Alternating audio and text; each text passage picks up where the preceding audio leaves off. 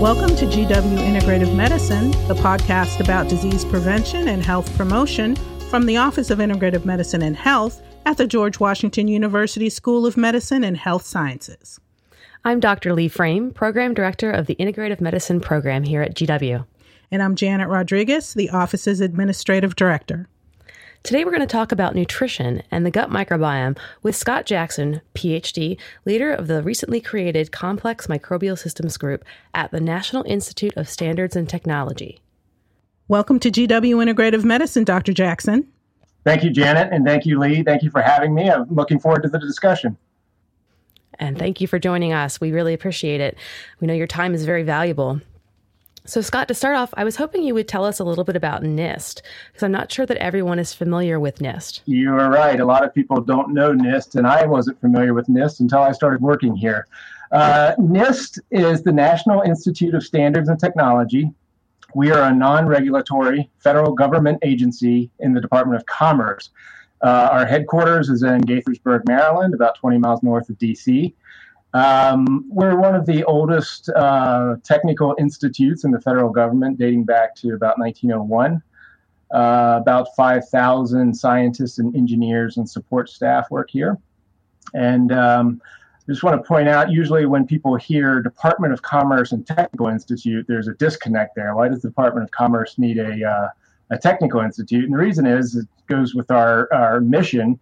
And the mission is to promote U.S. innovation and industrial competitiveness by advancing measurement science, standards, and technology. So we see industry as our stakeholder. We help develop industry standards and new technologies to boost commerce in this country. And your new group, the Complex Microbial Systems Group, is part of that. And what exactly does your group do? So we recognize that microbes are an important part of the bioeconomy. Everything from they influence everything from our atmosphere to our agricultural processes to our own health, as we're going to discuss today. And there are huge commercial, industrial ramifications to that. So my group is specifically identifying measurement needs, impediments within this new burgeoning industry of microbiome, and trying to help facilitate and fast forward the commercialization of some of these basic research findings that we've been seeing over the last 10 years. Great. Thanks so much for that introduction. So now everyone knows why you're here. We're asking you about the gut microbiome. And I know that a lot of people have heard a lot about the gut microbiome. It's been linked to the diabetes. It's been linked to autism, anxiety, obesity. We've seen that it may affect how patients respond to chemotherapy or other medicines. And it makes you wonder, how can the gut microbiome have so many roles? Yeah, that's a great point. You know, this was something that has been underappreciated and understudied for forever. So the bacteria that live in us and on us affect us in many ways. And I can just give you four main bullet points. They affect us immunologically, metabolically, neurologically, and hormonally. And, these four pathways really affect a lot of various parts of our health and disease, the disparate disease states that you mentioned, everything from Parkinson's to cancer to diabetes. So the bacteria that live in us and on us, also known as the human microbiome, play major roles in our immunological pathways, metabolic pathways, neurological pathways, and hormonal pathways. And collectively, these major mechanistic pathways will influence ultimately our mental state, mental health conditions, as well as autoimmune diseases and everything from cancer to diabetes. Because the human microbiome has been an underappreciated and understudied target for new therapeutic interventions and new diagnostics, we've just begun to see a new industry pop up to begin leveraging and taking advantage of this new therapeutic and diagnostic target, the human microbiome. These new biotech companies and pharma companies are developing the next generation of drugs. And, I affectionately refer to them as bugs as drugs, so bacteria as drugs. In some cases, it may be as simple as a pill containing a concoction of bacteria that you take to treat your particular disposition, whether it's a C. diff or maybe it's obesity and diabetes. I do want to point out, this is somewhat of a rant I do on my soapbox when I talk about this, but these new bugs as drugs, these new modalities of therapeutics that we're going to be seeing coming out in the coming years, these aren't your traditional probiotics that you get over the counter at your local drugstore. Rather, these are seen as drugs in the eyes of the FDA. And the main difference being that probiotics, according to the FDA, are dietary supplements that are regulated, and I use the word regulated very lightly here, by the Center for Food Safety. So they're sort of regulated as foods. Probiotics are regulated as foods. And there are absolutely no efficacy claims associated with your traditional probiotics. So they're not allowed to write on the label that these cure C. diff or cure depression, because there's no clinical trials that have been conducted to really demonstrate those types of claims. Contrast that with drugs, according to the FDA's definition. Here, you have claims of safety and efficacy based on robust clinical trials, your traditional cohort studies, double-blind, etc. So these new bugs as drugs that we're going to be seeing coming through the FDA's approval processes, hopefully in the next year or two, will be, an entirely new modality of therapeutic intervention that I believe could possibly transform the way we treat patients and the way healthcare is conducted in general. Well, that's wonderful. That's very exciting. Thanks for sharing that with us, Scott. So that gets me thinking about therapeutic interventions and how we're trying to correct the human gut microbiome. And makes me, of course, with my background in nutrition, think about the diet. What effect does the diet have on our gut microbiome? And you imagine that a large proportion of the bacteria that are in that microbiome actually got into our guts through the food that we eat. Is that the case? Yeah, absolutely. It certainly seems logical that the things you put in your mouth end up in your gut, including the bacteria that's covered on the produce that you eat, and the probiotics are the yogurts and other fermented foods that you eat. Certainly the case. That's not to say that exclusively the bacteria that live in your gut came there through the food you eat. There are certainly other environmental factors that contribute to your gut microbes. You're kissing your partner or having a dog. These have been shown to also influence your gut repertoire. But having said that, you mentioned what the quote unquote correct human gut microbiome looks like. That's something we still don't know yet. We can't point to any one person and say that's correct and this other person isn't correct. And this is mainly because everyone, including cohorts of healthy people, all have vastly different ecosystems living in their gut. And these people are all quote unquote healthy. So it's very difficult to point at any one microbiome ecosystem and say that this is right and others are wrong. So, this goes back to, performing clinical trials or epidemiological studies where you have, disease cohorts versus healthy, and you're trying to find trends, biomarkers that are indicators of disease predisposition or a disease itself. So, but certainly, not only the bacteria that are introduced to our gut via the food we eat, but also the food we eat is the fuel for the bacteria. So it's sort of a vicious cycle. The bacteria feed off of the foods that we eat and therefore propagate themselves in a sort of selective way based on what their metabolic properties are. Now, Scott, as a layperson, I'm the one that's going to get on Google and look around and what's this gut microbiome thing about? And so one of the things I saw had something about you can improve your gut microbiome in a day. Is that true or no? So I think any healthcare professional will tell you diet and exercise is the most important thing you can do to increase your health. And certainly diet and exercise has been shown to improve your gut health. Now, this goes back to what is a healthy gut. And right now, really the metric that we have to measure gut health is diversity. The more diverse bacteria you have living in your gut, the quote unquote healthier that you are, or the healthier that your gut is. So can you diversify? I think by increasing the healthiness of your gut in a day, to me, that means can you diversify the bacteria that live in your gut in a day?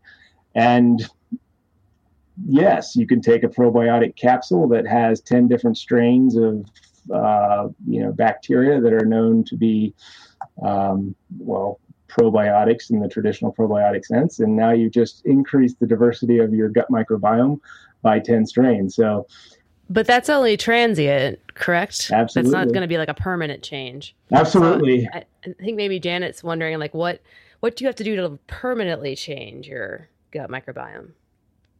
That's a great question. And the gut microbiome is both dynamic and stable. And I know those are contradictory words, but if you measure a person's gut microbiome on a daily or hourly basis, you will see large fluctuations in the bacteria that are present in their relative abundance.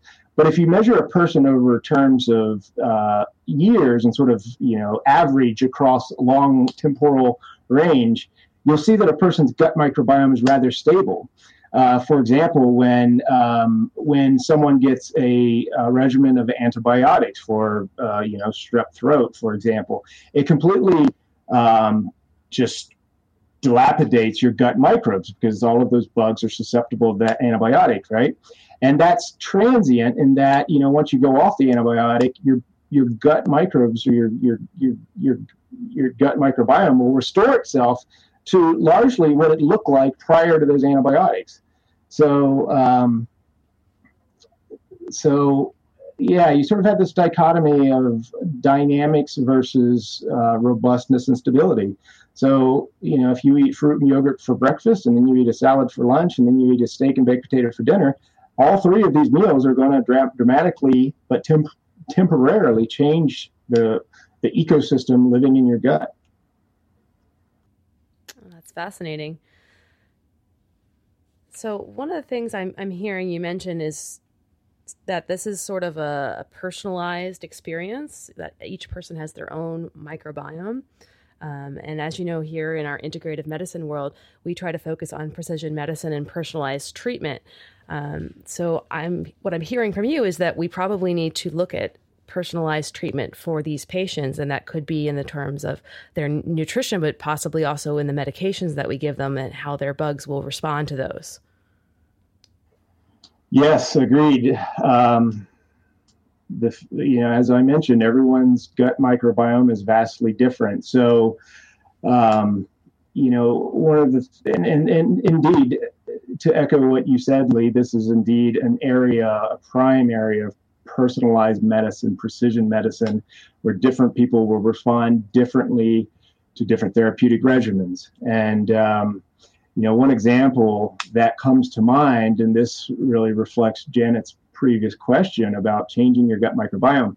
Some of these new microbial therapeutic interventions, that is, new strains of bacteria that are introduced to your gut microbiome in a therapeutic intervention way, if you monitor the prevalence of those newly introduced bacteria in the guts of the patients who receive them, some of the patients will retain those new strains and just hold on to them. That is, they will colonize the gut in a stable way for the foreseeable future. Whereas others, within a day or two, that bacterial strain will show up and then disappear.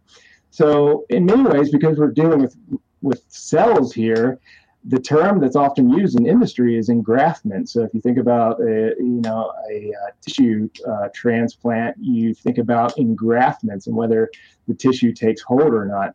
And that's much in the same way that people are thinking about these microbiome therapeutic interventions. Do they engraft? And another way of thinking about that is through pharmacokinetics and pharmacodynamics. Just as you would monitor, the lifetime of aspirin in your blood, et cetera, before it's metabolized or excreted. You have to think about microbiology and ecosystems in the same way that people have been thinking about traditional pharmaceuticals for the last 50, 60 years. And it's really causing us to twist our minds and think about things in a completely different way. So when these studies are being done, these clinical trials, and say it's a pharmaceutical company or it's a company that's trying to create one of these new bugs as drugs products, are they taking into account all the different effects that everything around you can have on your gut microbiome? I mean, it seems like that might be overwhelming for them. Maybe they just look at a few things that are important. What is the approach that they use? You bring up a good point. In the clinical trials that are conducted, of course, these are overseen by the FDA, of course, and they are conducted in much the same scrutiny and stringency as clinical trial for any new drug. But what is overlooked and underappreciated here is that perhaps more so than any other type of drug modality, a gut microbiome drug is going to be heavily influenced by your diet. And I believe, and I've heard this from people in the industry, that they do not take into account the diet or nutrition of the patients in the clinical trials with regard to their response. So just like any clinical trial, you're going to have some responders and non-responders. And it certainly seems reasonable that the response or not response may be mediated by your diet and nutritional state. And for the most part, these metrics are not being considered in a lot of the clinical trials. And you all know this better than I do. If you ask them why they don't, they just say it's too hard to get reliable diet information from the volunteers, participants, that people just historically are unable to track what they eat, even if you give them apps and journals and notebooks and things like this. So it is often overlooked and disregarded. Yeah, I agree. I think that's what the response would be. And as a nutritionist and scientist, I have to say that there's some truth to that, but that's not entirely true. And I think if you have someone who is trained to do dietary recalls and other nutrition methods, you can absolutely get at the gist of what someone's diet looks like. It might not be exactly what they're eating every day, but it's a pretty good idea of what their diet looks like. I also think technology has made that a lot easier. You brought up there are apps, and being able to put what you eat in an app for a week makes it a lot easier than having to write it down in a journal that you have to carry around with you. So I do think that's something that they could add. And I hope that they would consider that. Yes, agreed. Okay, so that brings to mind to me, one of the most important parts of nutrition in terms of the microbiome is prebiotics, or the fibers that the bugs feed off of. And that makes me wonder, if have someone who has a high fiber diet and their bugs are being fed well versus someone who has a low fiber diet, isn't it going to be a dramatically different response in their gut microbiome? Yes, absolutely. A person's diet with respect to fiber is certainly a major factor in shaping the gut microbiome. So one just has to do a quick review of the literature to see that the perhaps best mechanistic understanding of how our gut influences our health is through the production of short-chain fatty acids that are direct metabolic byproducts from the bacteria in your gut eating your dietary fiber. So these short-chain fatty acids like butyrate and acetate and propionate, these are modulators in our guts. For example, they're known to be anti-inflammatory, so they can be used to treat or reduce the symptoms from autoimmune disorders like Crohn's disease or celiac.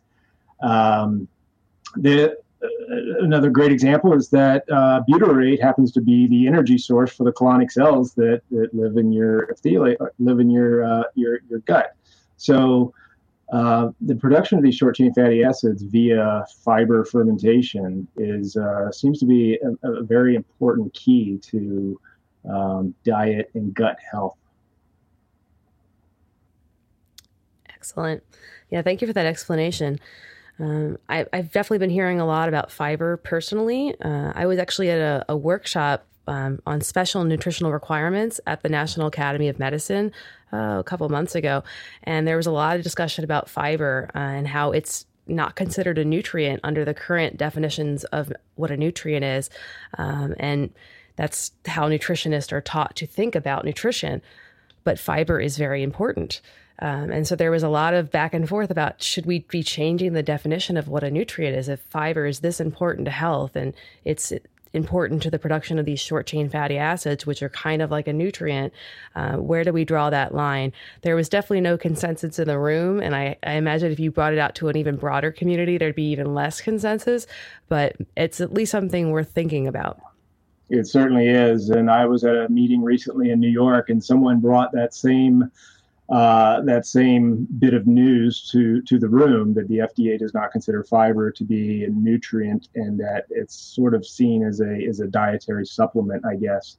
But I think as we better understand the influence of our gut on health and disease and the mechanistic effects behind the short chain fatty acids, even more so than our very cursory understanding right now, perhaps in the future, the FDA will have to reconsider those definitions.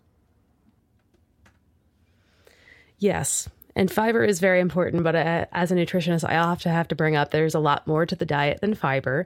And I would really love to see the research to expand out, because you're right. When you do a quick lit search, you see fiber, and fiber is wonderful, but there's a lot more in the diet.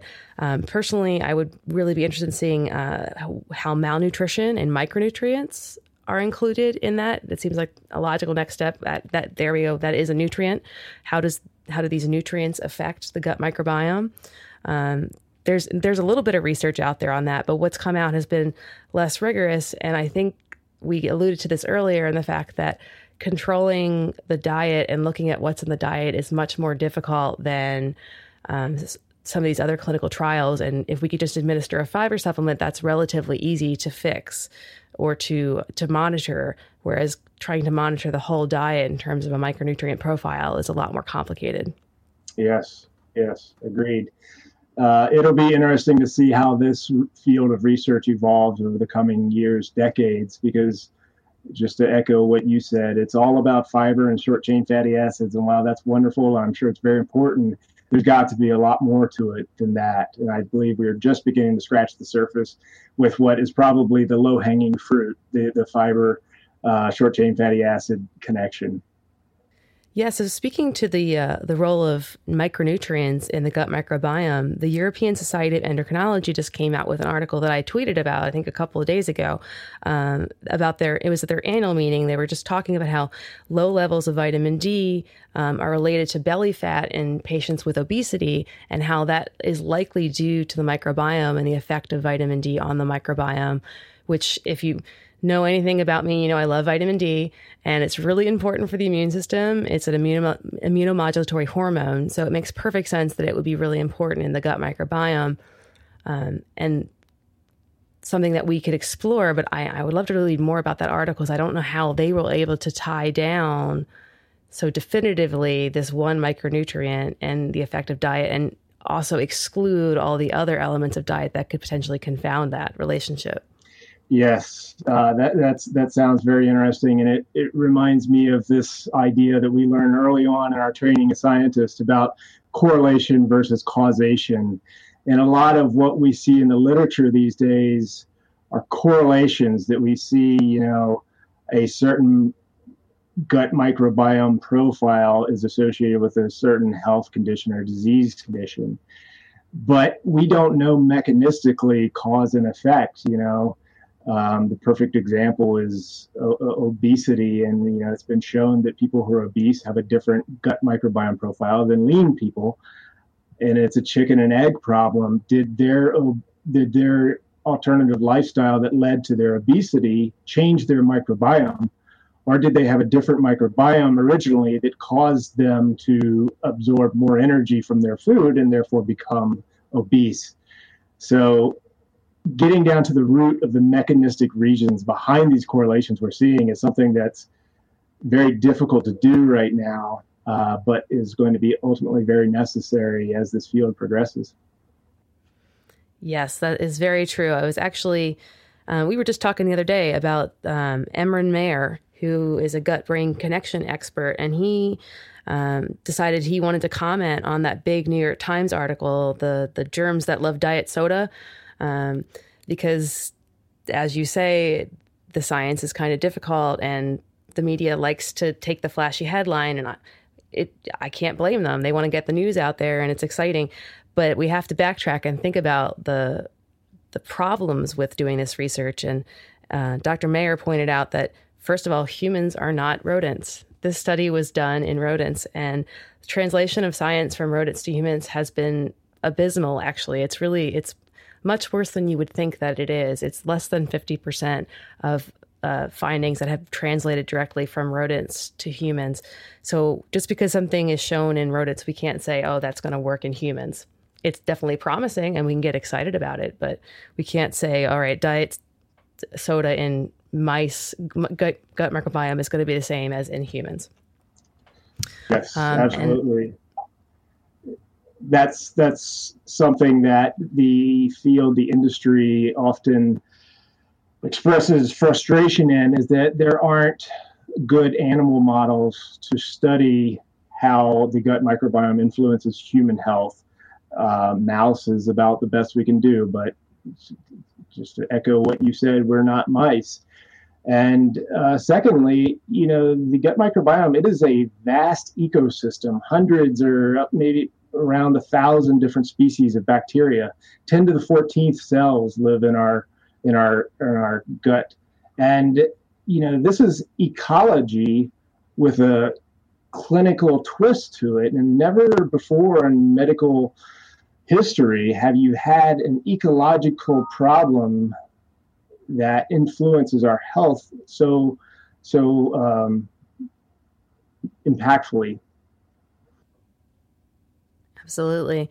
And then, of course, there's the whole movement to get away from animals, in part because the translation has not been so great.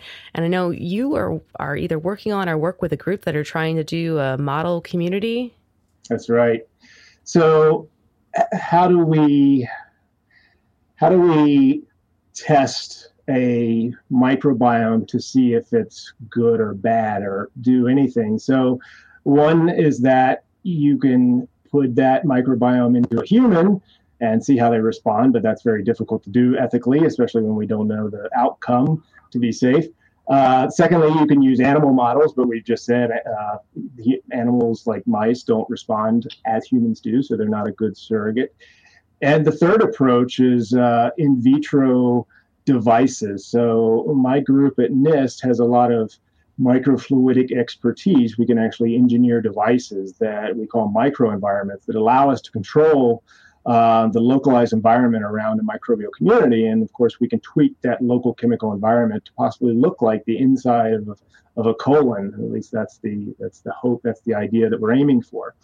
So we have postdocs and principal investigators here right now who are working on the very challenging problem of assembling ecosystems of bacteria in vitro, one strain at a time. So we go out and we buy 10, 20 different strains of bacteria, and we begin mixing them in various ratios, pairs, 1-on-1 and then 2-on-1, etc. And we try to build an artificial ecosystem that mimics the human gut in that it's robust and it's stable and it's reproducible.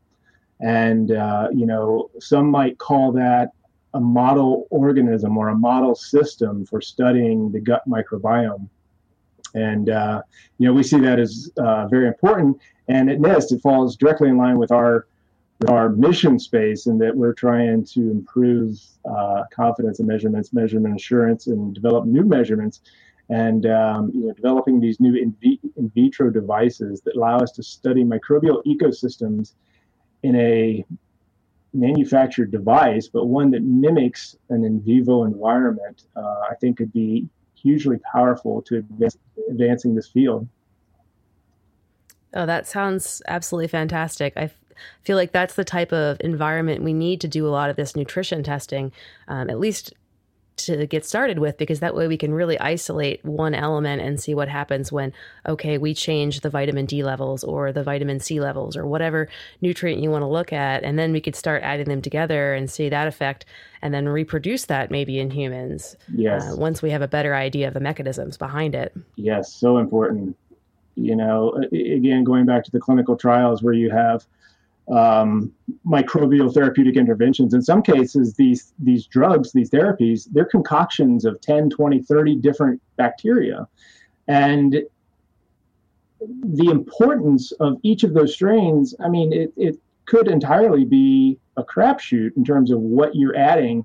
And if a therapy doesn't work, if a concoction of 20 different strains that you're using therapeutically, if it doesn't have a strong effect in your cohort study, maybe it's just because you left out one strain, and we just don't know that. We just don't understand that. So yes, we definitely need to put our ecologist hat on and sort of back up and enter that realm of ecology and ask, what does a stable ecosystem look like?